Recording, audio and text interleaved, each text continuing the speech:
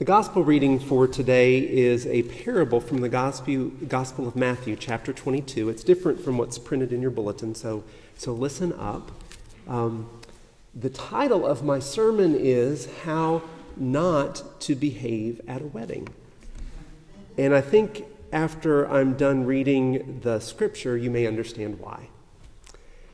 Once more, Jesus spoke to them in parables, saying, "The kingdom of heaven is like a king who gave a wedding banquet for his son.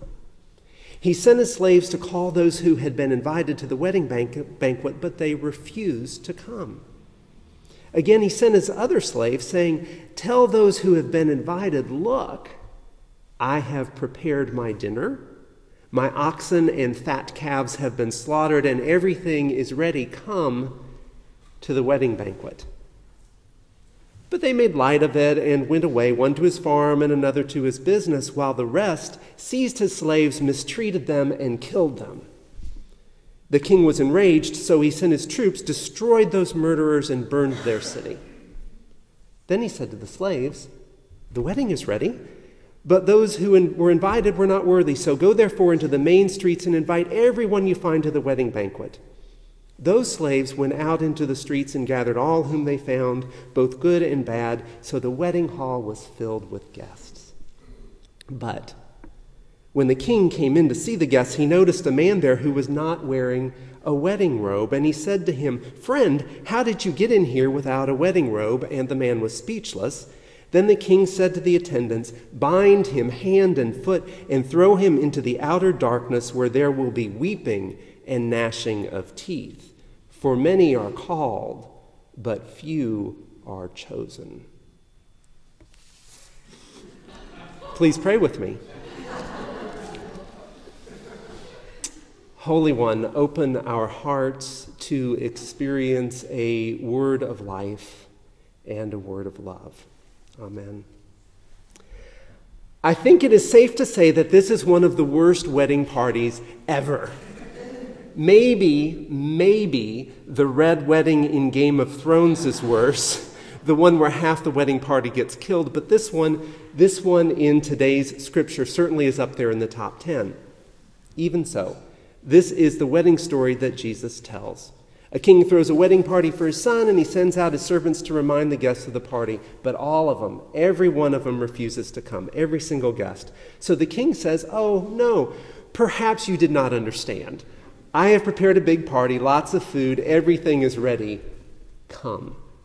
The king sends his slaves to deliver this invitation again. "No, really, come." Now, some of the invited guests just make light of it. Whatever. Some go and do other things, but some of them take the slaves who had brought the king's invitation and they kill them. Now, at this point, you know the wedding party has really started to go downhill. The king, again the father of the groom, is enraged, so he sends his army and he kills all of the wedding guests. And he burns their city to the ground. And living up in the North Bay this week, that image is particularly terrifying. But the king still needs guests for the wedding party, so he tells his slaves, "Go out and tell everyone you find, the good, the bad. The king is throwing a wedding party and you are invited. Come." Now maybe these folks have heard what has happened to the first wedding guests, so they all show up. And okay, maybe we could stop there and strain some good news out of this scripture. We could say the people who end up at the party are the people you least expect to find there. Maybe we could do that. But the story keeps going. Everyone is at the wedding banquet feasting. The king comes in and sees some guy sitting there, one of these guys who was out in the street, invited at the last minute, sitting there, not wearing the proper clothes. And the king says, "How dare you?" And the poor guy's speechless. And then the king commands his slaves, "Throw this guy out, bind him up, tie him up, throw him out into the outer darkness where there will be weeping and gnashing of teeth." The end. Oh wait, then there's the moral of the story. Many are invited, but few are chosen. What do we do with a train wreck of a parable like this?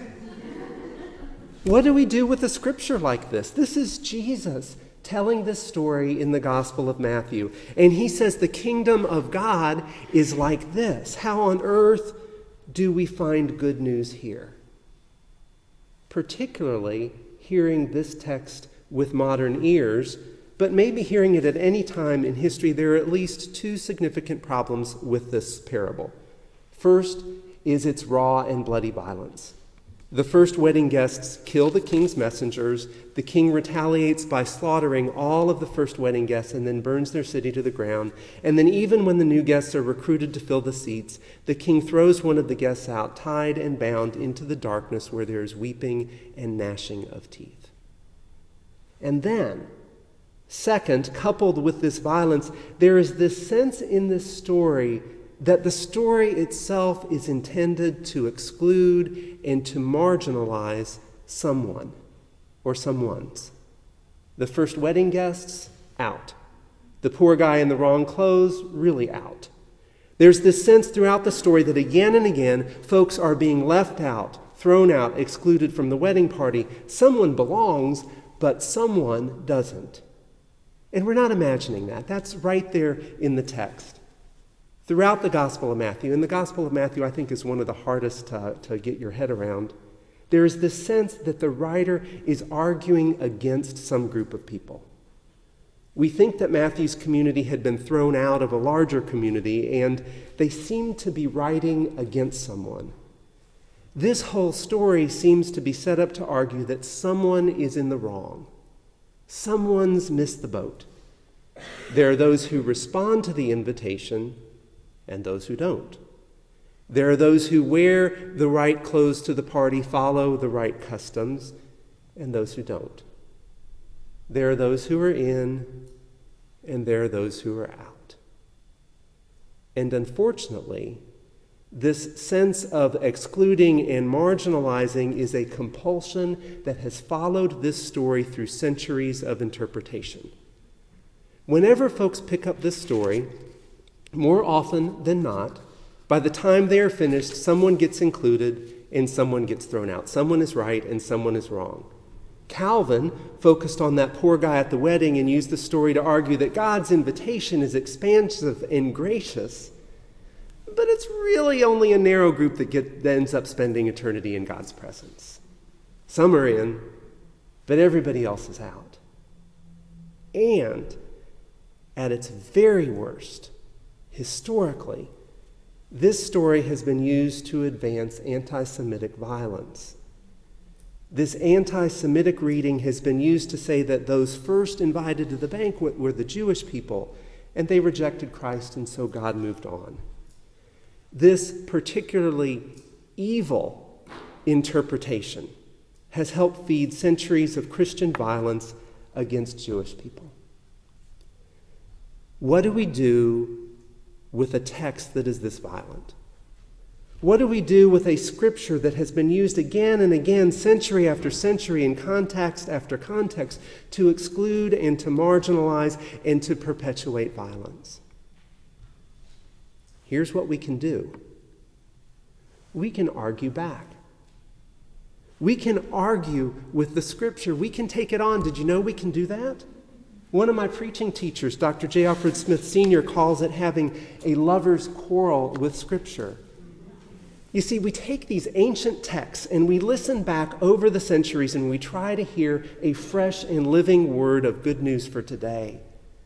But these stories were told out of a particular culture, and sometimes they can be saturated in the worst of that culture, saturated with the violence and oppression of their day. And if we don't name that, and if we don't address that, we can come up with harmful and dangerous interpretations of Scripture that only serve to exacerbate the violence and oppression of our own day. We don't have to stay stuck in the violence and oppression of their day or of ours. We don't have to keep telling the same old bad stories over and over again, the same bad, violent, harmful stories. No.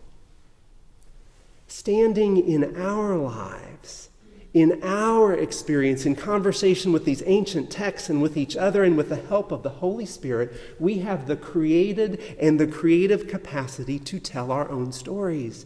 Our stories of where we have experienced God in our lives, in the stories of Scripture, where we see God's love in Jesus Christ showing up again and again. We don't need to stay stuck in the same old violent narrative. Our work is to break free. And so I want to offer this morning what some might call a queer reading of this text. I read this text of exclusion as a gay man, as someone who has been an outsider, as someone who has been excluded. I come to this text, this disastrous, hostile, and exclusionary wedding party, as someone who is part of the LGBTQ community that for far too long was never, ever, ever invited to the party, particularly not the wedding party. A queer reading of Scripture searches the text and asks, who is being othered here? Who's being excluded? Who is being left out? Who's being thrown out? Who is being silenced? A queer reading looks carefully at how power over is being used to harm and abuse, and then it actively engages the text and the world to deconstruct and dismantle that power over and to free ourselves to be fully in relationship with each other. So I want to begin by saying that I reject the violence of this text, every bit of it. And I reject every interpretation of this text that has been used to exclude and to marginalize and to harm people over the centuries. As I read the expanse of Scripture, I understand God to be a God of love and of welcome. A God who comes to her people in slavery and sets them free. A God who seeks her people out in exile and brings them home. A God who comes to us in Jesus Christ, healing all that is broken and gathering at a table with anyone who will come. Standing in the expansive grace of Scripture, I want to tell a different wedding story. Now, some of you know I had the privilege, along with Tim Kahn, of representing Janie Sparr, a Presbyterian minister who's brought up on disciplinary charges for celebrating the marriages of 16 same-gender couples back in 2008, back when the church still wasn't sure that it wanted to recognize the marriages of same-gender couples. And I think I've talked about that here, about that trial in general before, but I want to focus today on one story. When the church put Janie on trial, we called all these couples to testify, and we asked each couple three main questions. Why did you want to get married? What was your wedding like? Why did you want to have Reverend Jane Sparr celebrate your marriage with you and your family? And they told their stories. Over 3 days of trial in a church fellowship hall, the couples took the stand together and told their wedding stories, and I want to share one of those with you. On the second day of trial, Lisa and Rena told their story. Lisa is a Presbyterian minister who currently works on a psychiatric emergency team. Rena is a clinical research nurse who works with children receiving stem cell treatments. They've been together a long while, they've had children, and they're raising a family. And in 2007, they decided that they wanted to celebrate their relationship, their family, and have a blessing surrounded by their family and their church community. So they started planning. They were aware that at the time, the National Presbyterian Church hadn't yet embraced the marriage of same-gender couples, so they decided to call it a blessing, to try to stay out of Presbyterian trouble. But as soon as word got out, some other local churches challenged their ceremony in Presbyterian courts. I think this is just as crazy as you probably do. And these other churches tried to get an order prohibiting the ceremony from taking place. Lisa and Rena didn't back down. Among other reasons, they couldn't see telling their daughters that the church had turned them away. And their congregation stood with them, even though the interim pastor eventually said that he couldn't be a part. And on a happy day, in January 2008, they gathered with their church community and their family for a beautiful service, what they call their spiritual, if not yet legal, wedding. Over 450 people came. They exchanged vows and presented gifts to their children. They had a children's time in the service with about 50 kids coming forward. They say it was a beautiful, wonderful day. Then, just a couple of months later, the California Supreme Court held that the right to marriage extended to same-gender couples. And so Lisa and Rena decided to get legally married.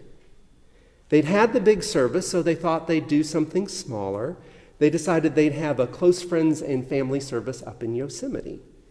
As Rena describes it, they decided to just put on blue jeans, drive to Yosemite, stand in Tuolumne Meadows, bring our dearest friends, have a six-pack, and get married. Their family flew in again, and on an October morning, they set out toward Yosemite, just as a freak snowstorm came in. They started driving up into high country, and their kids kept calling out from the back seat as they watched the temperature drop. 58, 42, 35. They stopped on the way and got out and decided that it was just too cold to do the wedding outside. So they thought, okay, well, we'll just head on to the Tioga Pass Resort, and maybe they'll find a corner somewhere inside where they'll let us have the wedding.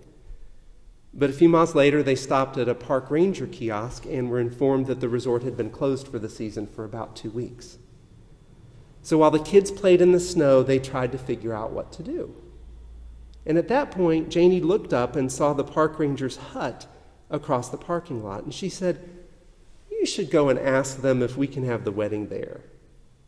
So they asked. And the park rangers were thrilled, because things like this don't happen in the park ranger's hut that often. And everybody crowded into that small building. The park rangers threw a party, and there at an outpost of the United States Park Service, there in front of the glowing fireplace, under a portrait of President George W. Bush, surrounded by family and friends and park rangers, they were legally married. When you peel back all of the violence of today's parable and all the ways that it has been used to exclude, what that wedding story and this wedding story have in common is this: everybody gets invited to God's banquet. And when we're all gathered at the table, our only job is to rejoice and to love. The reign of God is like a community that gathered around a family for a wedding banquet. They opened up their doors and invited everyone in. They invited them in and offered them shelter, whether they were fleeing from fires or storms or violence. They welcomed them in and gave them a safe place from everything that can do us harm. And nothing could keep them away. No law, no rule, no hate. They gathered at a table where everyone was welcome and no one was turned away. Friends, it's time for us to step out of the violent and exclusionary narrative that has controlled us for so long. It's time for us to just stop telling the same old harmful stories and to start telling our own. It's time for us to start telling and living out our own stories of where we have experienced God's love, of all the ways that God has welcomed us and the whole world in. Because you see, this is the good news of God's love for us in Jesus Christ. At God's banquet, everyone is invited. Everyone is chosen. Everyone is loved.